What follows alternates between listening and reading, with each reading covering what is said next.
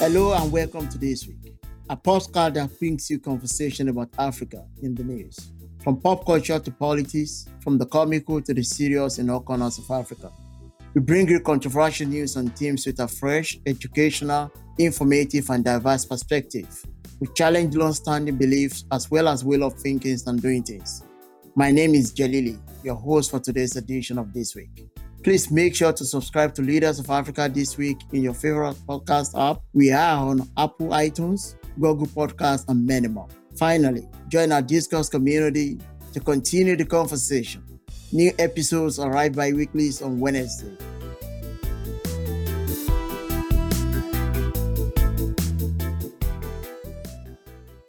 Hello, This Weekites. How are you all doing today? Hi, Ghana. I'm doing good. That's great. How are to know. you? Yeah, I'm doing great. What about you, Peter? I'm doing fantastic. It's been a very productive week and a good week, and certainly ready to talk about a lot of different interesting things going on this week as well. And we are going to get started with you today, Peter.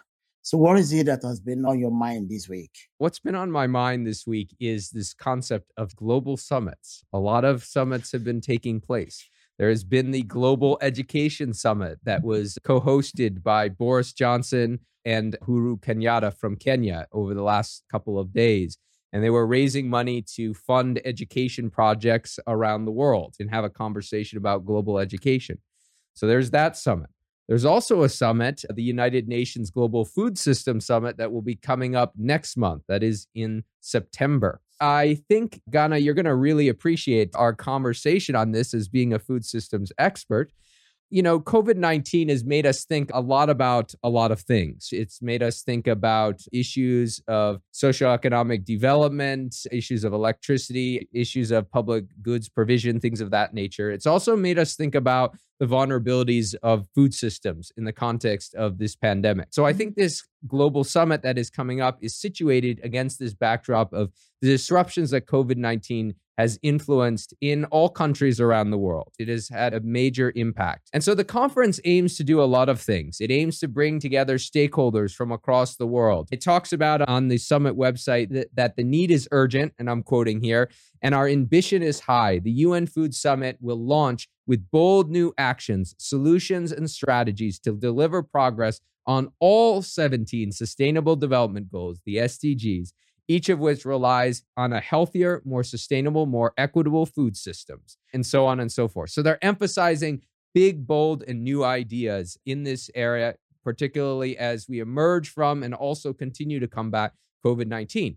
And they hope to do this in a couple of different ways. And they have 7 main pillars surrounding this conference. The act of urgency, and I mentioned that urgency that was mentioned in their documentation, a commitment to coming together, being respectful of one another's views, recognizing the complexities that are present in discussing food systems, the embrace of multi-stakeholder inclusivity, so making sure that a lot of folks are at the table, an embrace of the work of others, so working together, and also building trust amongst those key actors, both government, non-governmental actors, as well as in the corporate space, to build trust amongst each other to work and advance food systems. So this conference is coming up just next month. So, Peter, that's interesting. So I've heard that there are some issues with this conference. Yeah, so there have been some concerns. So as I mentioned, a lot of folks are talking very highly about the summit and the possibilities, this act of urgency, and we can see why that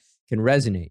But there have been some criticisms of this upcoming summit, as well as past summits. So I want to be clear, this is nothing new. These comments and sort of criticisms and pushback against the summit is not new. And in fact, in some corners, that pushback has led to a boycott of the summit. So some stakeholders are saying, we're not going to participate.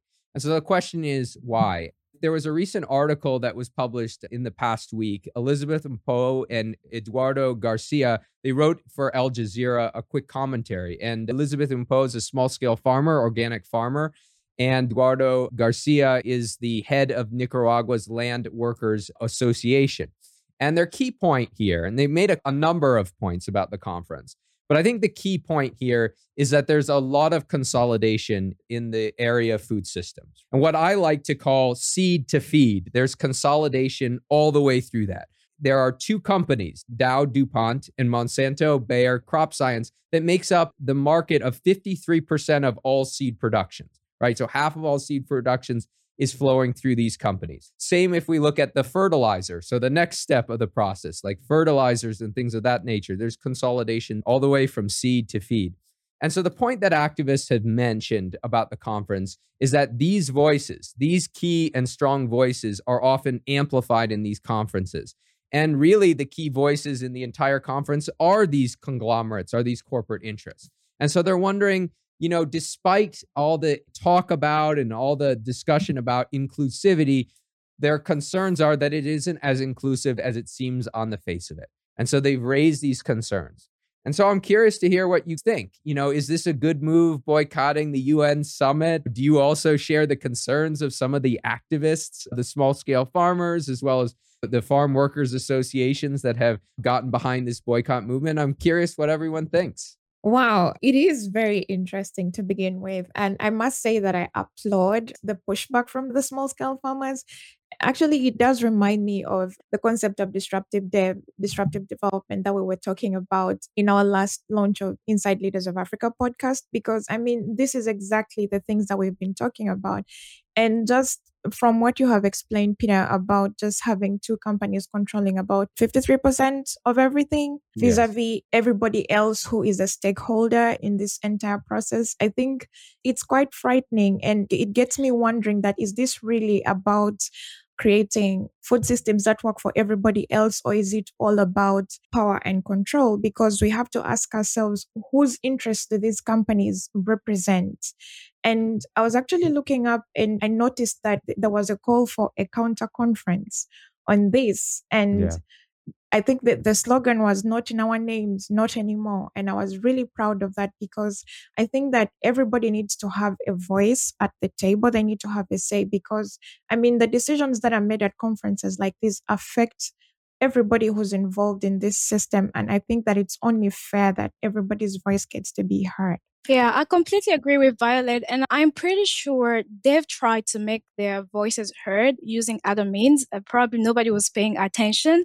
And sometimes you just have to use the drastic means for you to get your message across. And if this is what was needed, then so be it. And I'm pretty sure that will kickstart the conversation and we'll start talking about how to improve farming, especially for people who are affected directly by the decisions that are being made by big players. It's time that we incorporate small-scale farmers into decision-making and things like that, because most of the problems that affect farmers are actually the small-scale farmers that this problem affect them. Because when it comes to fertilizer distribution, most of the time, they are the people that do not get access to it. When it comes to adoption of new technology and equipment, they are the last people to actually learn about new technologies and equipment. So you can see that resources, even in the farming sector, is not evenly distributed. So this is really a massive thing. This is really great that they are voicing out that they are against this arrangement. And I feel like the UN should know better, that it has to be representative, not just like putting some big guys or big oligarchs on top of everything. For these two companies to control 53% is a lot. Agriculture in every country. Agriculture is the backbone of many economies, especially in African countries and also in Asia and other places. In terms of the space, they do not have the voices. It's worrying. So I like the fact that they are voicing out. They do not like what is going on, and government have to rethink. And actually, this reminds me of the Indian farmers' protest. If you guys heard about it, the fact that there was a bill and the farmers was like, no, this bill is not in our interest. So they protest very long. That was like the largest protest I've ever seen, farmers coming together to say, no, we do not like this. So I feel like farmers have to talk, because they feed us. And if we don't take care of them and they stop producing, how are we going to get food to eat? You get it? If I may just add a little bit to what you just said, that really struck me. What really hit home for me was the fact that despite these huge corporations controlling nearly 75% of the world's food production related natural resources, they barely feed a third of the global population and are also responsible for about 400 billion worth of food lost annually. Meanwhile, the small scale farmers who are marginalized and have like barely a quarter of the world's food production related natural resources provide about 70% of the world's food. So, I mean, how much cognitive dissonance do we get from just hearing those staggering statistics? And yet these are the people who are being pushed out of, the places that matter. I think that's key because that's how they're couching their argument. They're not necessarily saying, well, the conglomeration and monopolies are bad on the face of it per se, right? We may have some concerns about it, but they're saying, are these monopolies effectively solving some of the challenges that are present in the food system? What is the impact of these monopolies on the resilience of food systems when there is a crisis or bottlenecks that occur due to, say, a pandemic, for instance, right? So they're making a very clear argument that this isn't just good for us in our interests and supporting small scale farmers, for instance. They're saying this is what is going to create a more reliable food systems in general. And those bold solutions, or part of the solutions, is not being brought to the table in these conferences. And as mentioned by Violet, they have not been brought to the table in previous summits, hence the talk about the counter summits, and these happen. So back to this conversation about the dominance of the big stakeholders, the monopolies, the big establishment, the big corporations on global food systems. And they are not just dominating the global food systems. It also appears to me that they dominate some of the major international development agencies by funding of their funding capability. And not only that, they also dominate the funding of research in major universities across the world because majority of the researchers, they look forward to some of these major establishments, DuPont, Monsanto's, and the likes of this world to get to sponsor their research. And so the question is this: how can the people that are advancing the alternative cause, those that are saying we are pulling out of this conference, how do they get funded? And how do we mainstream their voices in a way that they are going to command the attention of policymakers, just the same way that the big folks in the industry, in the agri-food spaces, are commanding the voices and attention of policymakers and other stakeholders? Ghana, that's a great question. And Peter, while you are the architect of this story, I'd just like to say this again in the spirit of disruptive development. I know one of the tenets that we discussed was the ability to operate with limited resources. And I feel that in as much as the question is about how do they get funding, they already have a very big advantage just in the fact that they are responsible for the production of about 70% of the food that feeds the world. That is already a very huge resource. This is a voice, as much as it seems small, is very loud. And when you think about it in terms of what has happened with the pandemic, where we've had disruption in supply chains, these small scale farmers have still been able to feed people because they do have diversified food production systems, but at the same time, they're able to produce these foods within the eco framework of the communities in which they are set up. So I think all those are resources and they would command attention if they did go ahead and boycott the mainstream system. Yeah, thanks so much for that, Violet. Peter, what is your take on this? Yeah, I don't think it's a matter of funding or not funding in the advocacy space here. I think it's a matter of mobilizing political power on the domestic level to push the domestic stakeholders to play a key role. Because as you mentioned, Ghana, in terms of the influence of these key stakeholders, we've been talking a lot about corporate stakeholders, but obviously the UN is there to serve states, right? It is a state-based organization. And although, as I mentioned at the outset, they are trying to be inclusive of different stakeholders and bringing them into key conversations, we can imagine the key dominant conversations are happening between states, and states are oftentimes trying to balance some of these big corporate interests. And so I don't think it's just a matter of money, but it's a matter of them leveraging their domestic political power and creating more representation for themselves and pressure groups at the domestic level, such that the domestic governments themselves that form the UN are attuned to the issues of these farmers and of these workers' associations. But that's a long-term process of political mobilization, and that's going to be a long process. It's not something new. I just want to be clear here. These organizations that have fought for the rights of small-scale farmers, as well as workers' associations in the space of agricultural workers, have been around for a long time in Latin America, in African countries, and so on and so forth. So it's been around for a while, but that movement really needs to find ways in which they can pressurize their local governments to be responsive to their needs. And I think that's the step. And I think that also involves ensuring that some of these activists become involved more directly in politics, right? Because that's one of the ways that they can play a key role in these summits is through some of these elected mediums. So, Eva, before we close out the conversation on this topic, I'd like to know your opinion on this, particularly when you look at the fact that in most of the developing countries, there are issues of food insecurity, and the government is always tending to look in the direction of big ag because they believe that is the way to go to solve the problem of food insecurity, particularly in the short term in many developing countries.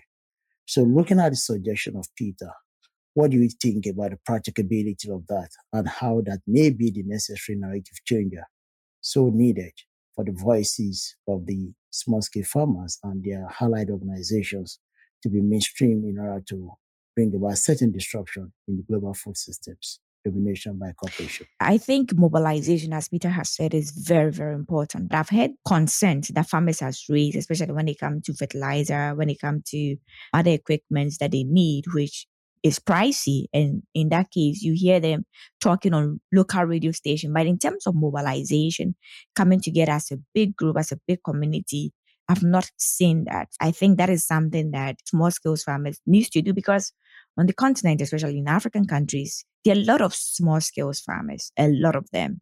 When it comes to like the major corporation, just a few of them, a lot of small-scale farmers. You also have people doing subsistence farming where after they fed their families, the remaining, they are able to sell it on the market and things like that. So I feel like we need mobilization, especially where the continent still depend on farmers to produce majority of the employment for the people. I think their voices need to be heard. They have to come together. In terms of also policies, I also feel like there is a disconnect between the policymakers and what is happening at the ground because we have a situation where most of our farmers live in very, very remote places and they do not have like the infrastructure facilities, like the big silos and things to be able to store food. So as you guys were saying, there's still a lot of food waste when it comes to small-scale farmers in our local content. So I feel like that is where we have to pay attention to, and that is where farmers also have to come together. And a place like Ghana like this, the attention is more paid to cocoa production because that is like one of the major exports for the country. So they pay a lot of attention to like cocoa farmers and things like that. But I also feel like those who produce food, yam and other things, we also need to pay attention to them and coming out with policies to help them, not only focusing on the cash crops that we depend for export, but I think everything needs to come together. And we also need the farmers to come together, to mobilize, to make their voices heard. Because if these farmers hadn't mobilized, haven't come together to speak against what is happening at the summit, I don't think that we will see an article like this and we will know what is happening even in this cycle. Because most of us, we don't really think about our farmers that much. We just go to the supermarket and buy the food and eat. But I like the fact that they are speaking out and letting us know that even in their small farms and what is going on, they are still facing some form of inequality in that space as well. There is a history of farmers associations playing a big advocacy and important role in African countries, we have to acknowledge. I'll just draw on one example. In Cote d'Ivoire, the party that brought Cote d'Ivoire through the independence process was based on agricultural associations on local levels that came together to fight for that cause of the independence of Cote d'Ivoire. So there is a rich history of farmers' activism, agrarian activism overall. And I think that can provide some foundation for those conversations. But as you mentioned, Eva, that can vary across different countries. Sometimes it's a little louder in some countries rather than others. But there is that foundation, and I think they should make their voices heard. And I think one of the key things that you mentioned here, Eva, is some of the challenges that farmers make. And I believe the government can play a prominent role in facilitating some of the success of these small-scale farmers. For example, you mentioned, Eva, some of the infrastructure, storage, and facilities. Right now, all of those facilities, all that supply chain is falling on individuals to invest in that infrastructure. Government can play a role in that, right? They can have certain areas or economic zones or agricultural zones that allow farmers all to work cooperatively to manage that under the auspices of the government. And that allows that space to move away from some of these big investors that are present in that space and perhaps that consolidation that is there. So again, as you said, Eva, mobilization is key at the end of the day when it comes to all of these potential solutions. We can continue to discuss this conversation because it's a conversation that requires a lot of attention and that always takes a lot of time too, because of the centrality of agriculture to addressing many of the problems that our world is facing today, particularly the problem of food insecurity and nutrition insecurity, which has been exacerbated by the COVID-19 pandemic. So we can continue this conversation on Discord and some of our other platforms. We need to move on to the next issue for discussion today. And before we do, I have a quick question for you, Eva. So Eva, there is a Nigerian who recently pleaded to committing fraud against the United States. And the fraud at issue is related to money related to COVID-19 and other forms of internet scam. And this guy is known as one of the celebrities on the internet and is associated with Nigeria. What is the name of this guy here? I think it's Hush Puppy. I don't know if I got the name right. Hush Puppy. Yeah, I think you got the name right. Correct. So Hush Puppy is the name of the guy. And when he was caught to be involved in international level fraud, he said that he wasn't guilty of the offense. So this week, he pleaded guilty to all the offenses, the allegations leveled against him, and he hopes to be sentenced to maximum amount of years in prison. Hush Puppy is a different animal. He's a crazy guy. He is more into social media nonsense, trying to show the worth of his dubious wealth and all of those things. That's what he does. He doesn't really get involved in politics. He does have interaction with the security folks because he uses them to harass some of his competitors in scam. So he's a crazy boy. He indicted one of the face of the Nigerian police in recent times. The guy they call him Kyari. He's been involved in busting a lot of criminals in the country. So interestingly, this same Hush Puppy, when he was involved in duping UAE-based billionaire, so there was a fight between him and his collaborator in Nigeria. So what he did was to call this face of the Nigerian police, Kyari, that he should assist him to deal with his friend, because the friend outsmarted him based on the money that they made from these dubious proceeds. So at the end of the day, this police officer, he did everything for Hush Puppy, and Hush Puppy invited him down to Dubai, gave him a lot of money. So when the FBI was going through the phone of Hush Puppy, they came across the contact of this particular police officer. Oh my goodness. So the FBI is requesting for the extradition of this particular guy. Next to you, Gloria. Would like to know what is in your mind for this week. Great. All right. So Peter mentioned at the beginning that it looks like we're talking about summits this week, and he's right. My story touches on one of the summits. This one is the Global Education Summit, which was led by the British Prime Minister and the President of Kenya.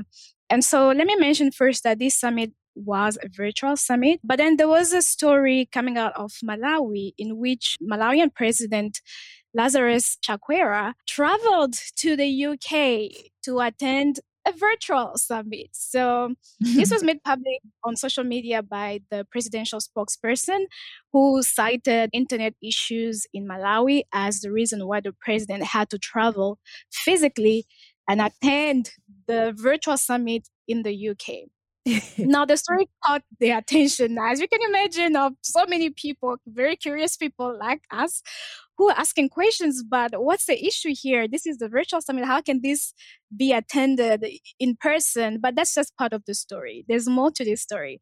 So the other part is that the delegation that the president brought with him to the UK was made up of 3 of his family members and 7 other people. So it was a total of 10. And there was the wife, there was the daughter, and there was the son-in-law, who also were a part of this delegation. And so the conversation just kept going. And eventually the president was interviewed by the BBC. He was asked all these questions, but how come you're attending a virtual summit in person, but also you brought 3 of your family members? And he was not pleased. His excuses were that he did not just bring these family members to the summit, but each person had a role to play. He brought people who were doing things along with him as part of this summit. And also, it was pressed on the question of him, first of all, attending this in person. He said he had participated in virtual summit before in Malawi, but this one was special because there was a specific appeal for him to come in person in the UK. That's why he arrived. Before we get into the discussions, let me also mention that it was reported that his initial delegation, he initially proposed that he wanted to bring 60 people. And so this trip was paid for by the UK government. So that delegation had to be brought down to 10 people. I think the thing that brought the attention to this situation mostly because for me, I would say political leaders have done that in the past. Even in the West, we see this happening. The most recent example is the previous president of the US who had his family a part of his administration. So we've seen that being done in the past. But what is brought so much attention to the president of Malawi is that he was very vocal about issues of corruption during his campaign and even in his acceptance speech last year as president. He was criticizing the parliament for using government resources to personal advantage. And he said when it comes to power, there's not going to be any of that. And so that's where a lot of the criticism came from. And I'm just curious to hear what you all think about this story. And I'll just add to what you said, Gloria, about the response of the president of Malawi. You mentioned he went on the BBC program Hard Talk. So in that program, they ask you, quote unquote, tough questions on a lot of different matters. And they were pushing him, why are you coming to this summit? All of those questions. But they were also asking some broader questions about appointments in his government, right? So this is coming against a broader backdrop in the country where he's appointing family members to different State Department-esque, posts, things of that nature. Basically, what he said is, well, they were vetted and they were qualified and therefore they got put into those positions. And then press further, he said, well, my family members, essentially, he was saying, are very highly qualified and I need them as my team around me. And as you said, Gloria, he was talking about fighting against corruption during the period of the campaign. And he is a pastor. That was a big part of his campaign. I'm a pastor, so I'm going to clean up the system as a pastor. But of course, we know there are a lot of pastors out there engaging in what I like to call church capitalism. It's nothing new. But that was his whole campaign drive, was around, I'm going to clean up the system. I'm a pastor. I'm going to do things differently. So it's occurring against this broader backdrop that is present in the country as well. Gloria mentioned the former president of the United States. I think the only difference is that that former president of the United States basically said, I will use nepotism. That's the difference, right? That was part of his appeal, is I'm going to embrace nepotism. Whereas this president in the campaign said, I'm going to dispel or get away from nepotism. I was wondering, what is your thought on this, Eva? In a way, that is your typical African president. It was not shocking because, as Gloria already said, it's happened in the past. But the thing is that it's a virtual conference. So even if the UK government is paying, I expect that you still shouldn't go and even use the money to invest in the infrastructure that you need to get good quality internet. That is a problem we've been facing on the continent. Our leaders are not investing in the infrastructure we need. And when they are sick, especially when they come to hospital, they don't invest. When they are sick, they go to the UK, they go to other places. The ordinary person cannot do that. So that is really insane and very sad. This money could have been used to invest in internet. We are in the midst of a pandemic. A lot of children are out of school because they don't have access to the internet. You get it? So why don't we think ahead? Why don't we think ahead about how do we invest so that in case there is a problem, we have the solution to it? Yes, of course, Malawi will have internet problem because you've not invested in the infrastructure. Every election cycle, we hear the same thing. So when are leaders going to wake up and invest in the infrastructure they need instead of traveling to places and attending virtual conferences and getting treatment from other places? For me, it makes them a laughing stock. And it's very sad and pathetic. We need to move away from that. We have a good number of citizens who are living below the poverty line and struggling with education. That's actually part of the reason why Malawi is one of the beneficiaries of this global education initiative. Even touched on that, I just don't think that internet penetration and digital development is really that much of a priority for some of our African leaders. That's just my view, because you can also see in the way that sometimes they come up with these internet shutdowns.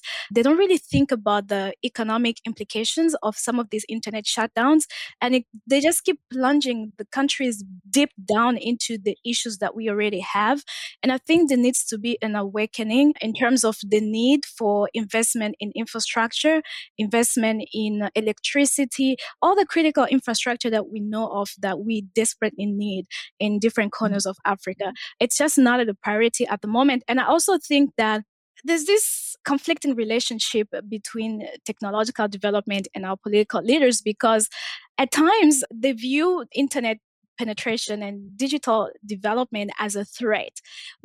Social media sometimes come across as being a threat to the political class. We saw what happened in Nigeria with Twitter. We have the government who's just come out and shut down Twitter without assessing what are the economic implications in the country. And I think there just need to be a change of focus, of priorities, and also putting in place people who are qualified, people actually who know what they're talking about in terms of technology, in terms of renewable energy. We need people in the right places for us to really see true change.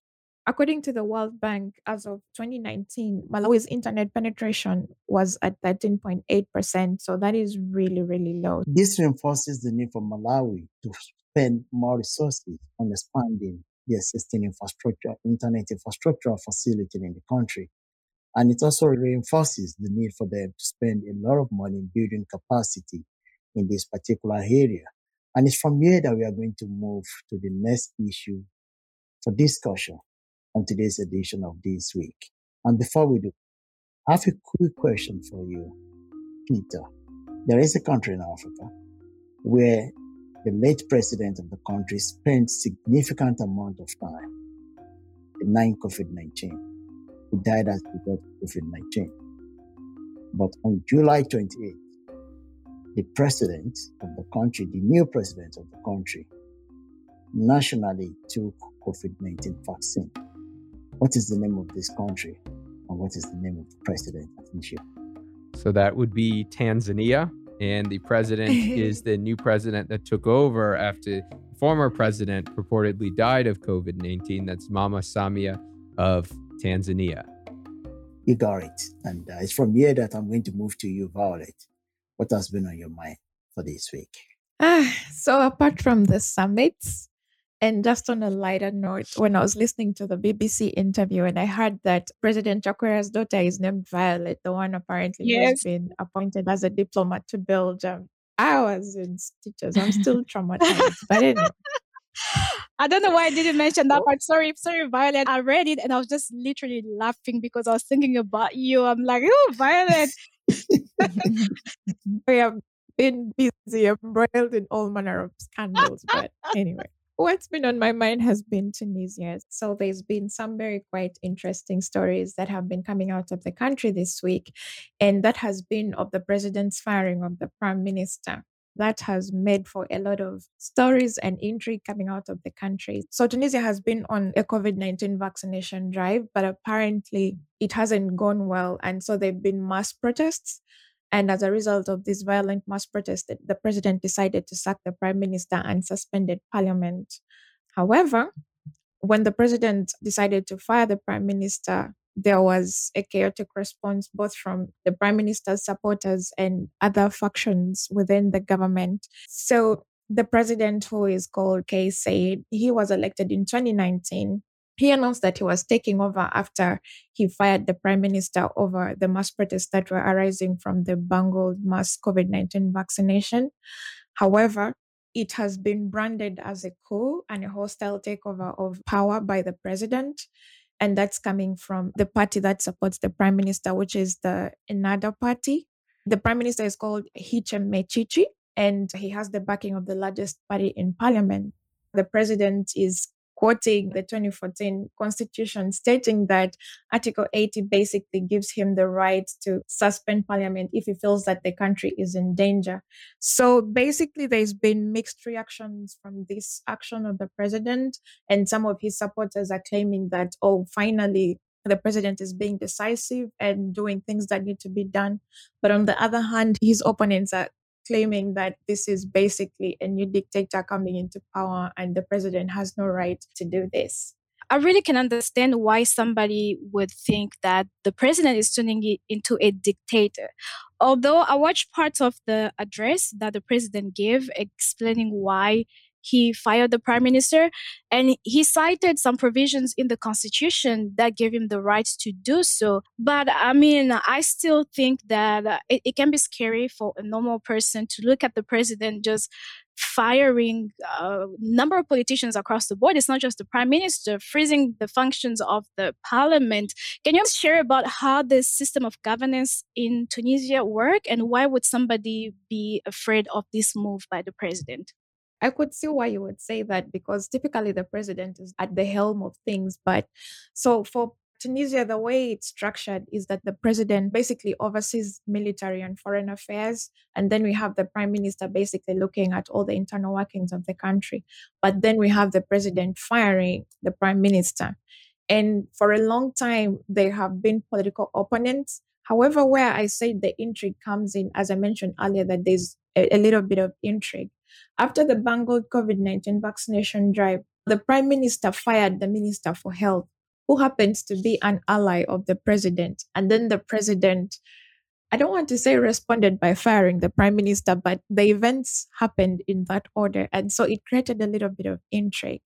So yes, the president did cite the constitution and, of course, showed that it clearly backed his actions, because under the 2014 constitution, it provides for him to suspend parliament if he thinks that the government is in any kind of imminent danger. And he has suspended parliament for 30 days. Again, according to that 2014 constitution, it provides that there needs to be a special court to decide disagreements like this. However, that special court has never been set up since the 2014 constitution was put into place. And so the legal and political framework is unclear. And so this gray area is really what's providing for all the confusion that's going on at the moment. Different factions, for example, the speaker is claiming that this is a coup against the revolution and the constitution, and is calling for the Tunisian people to come up and defend their constitution.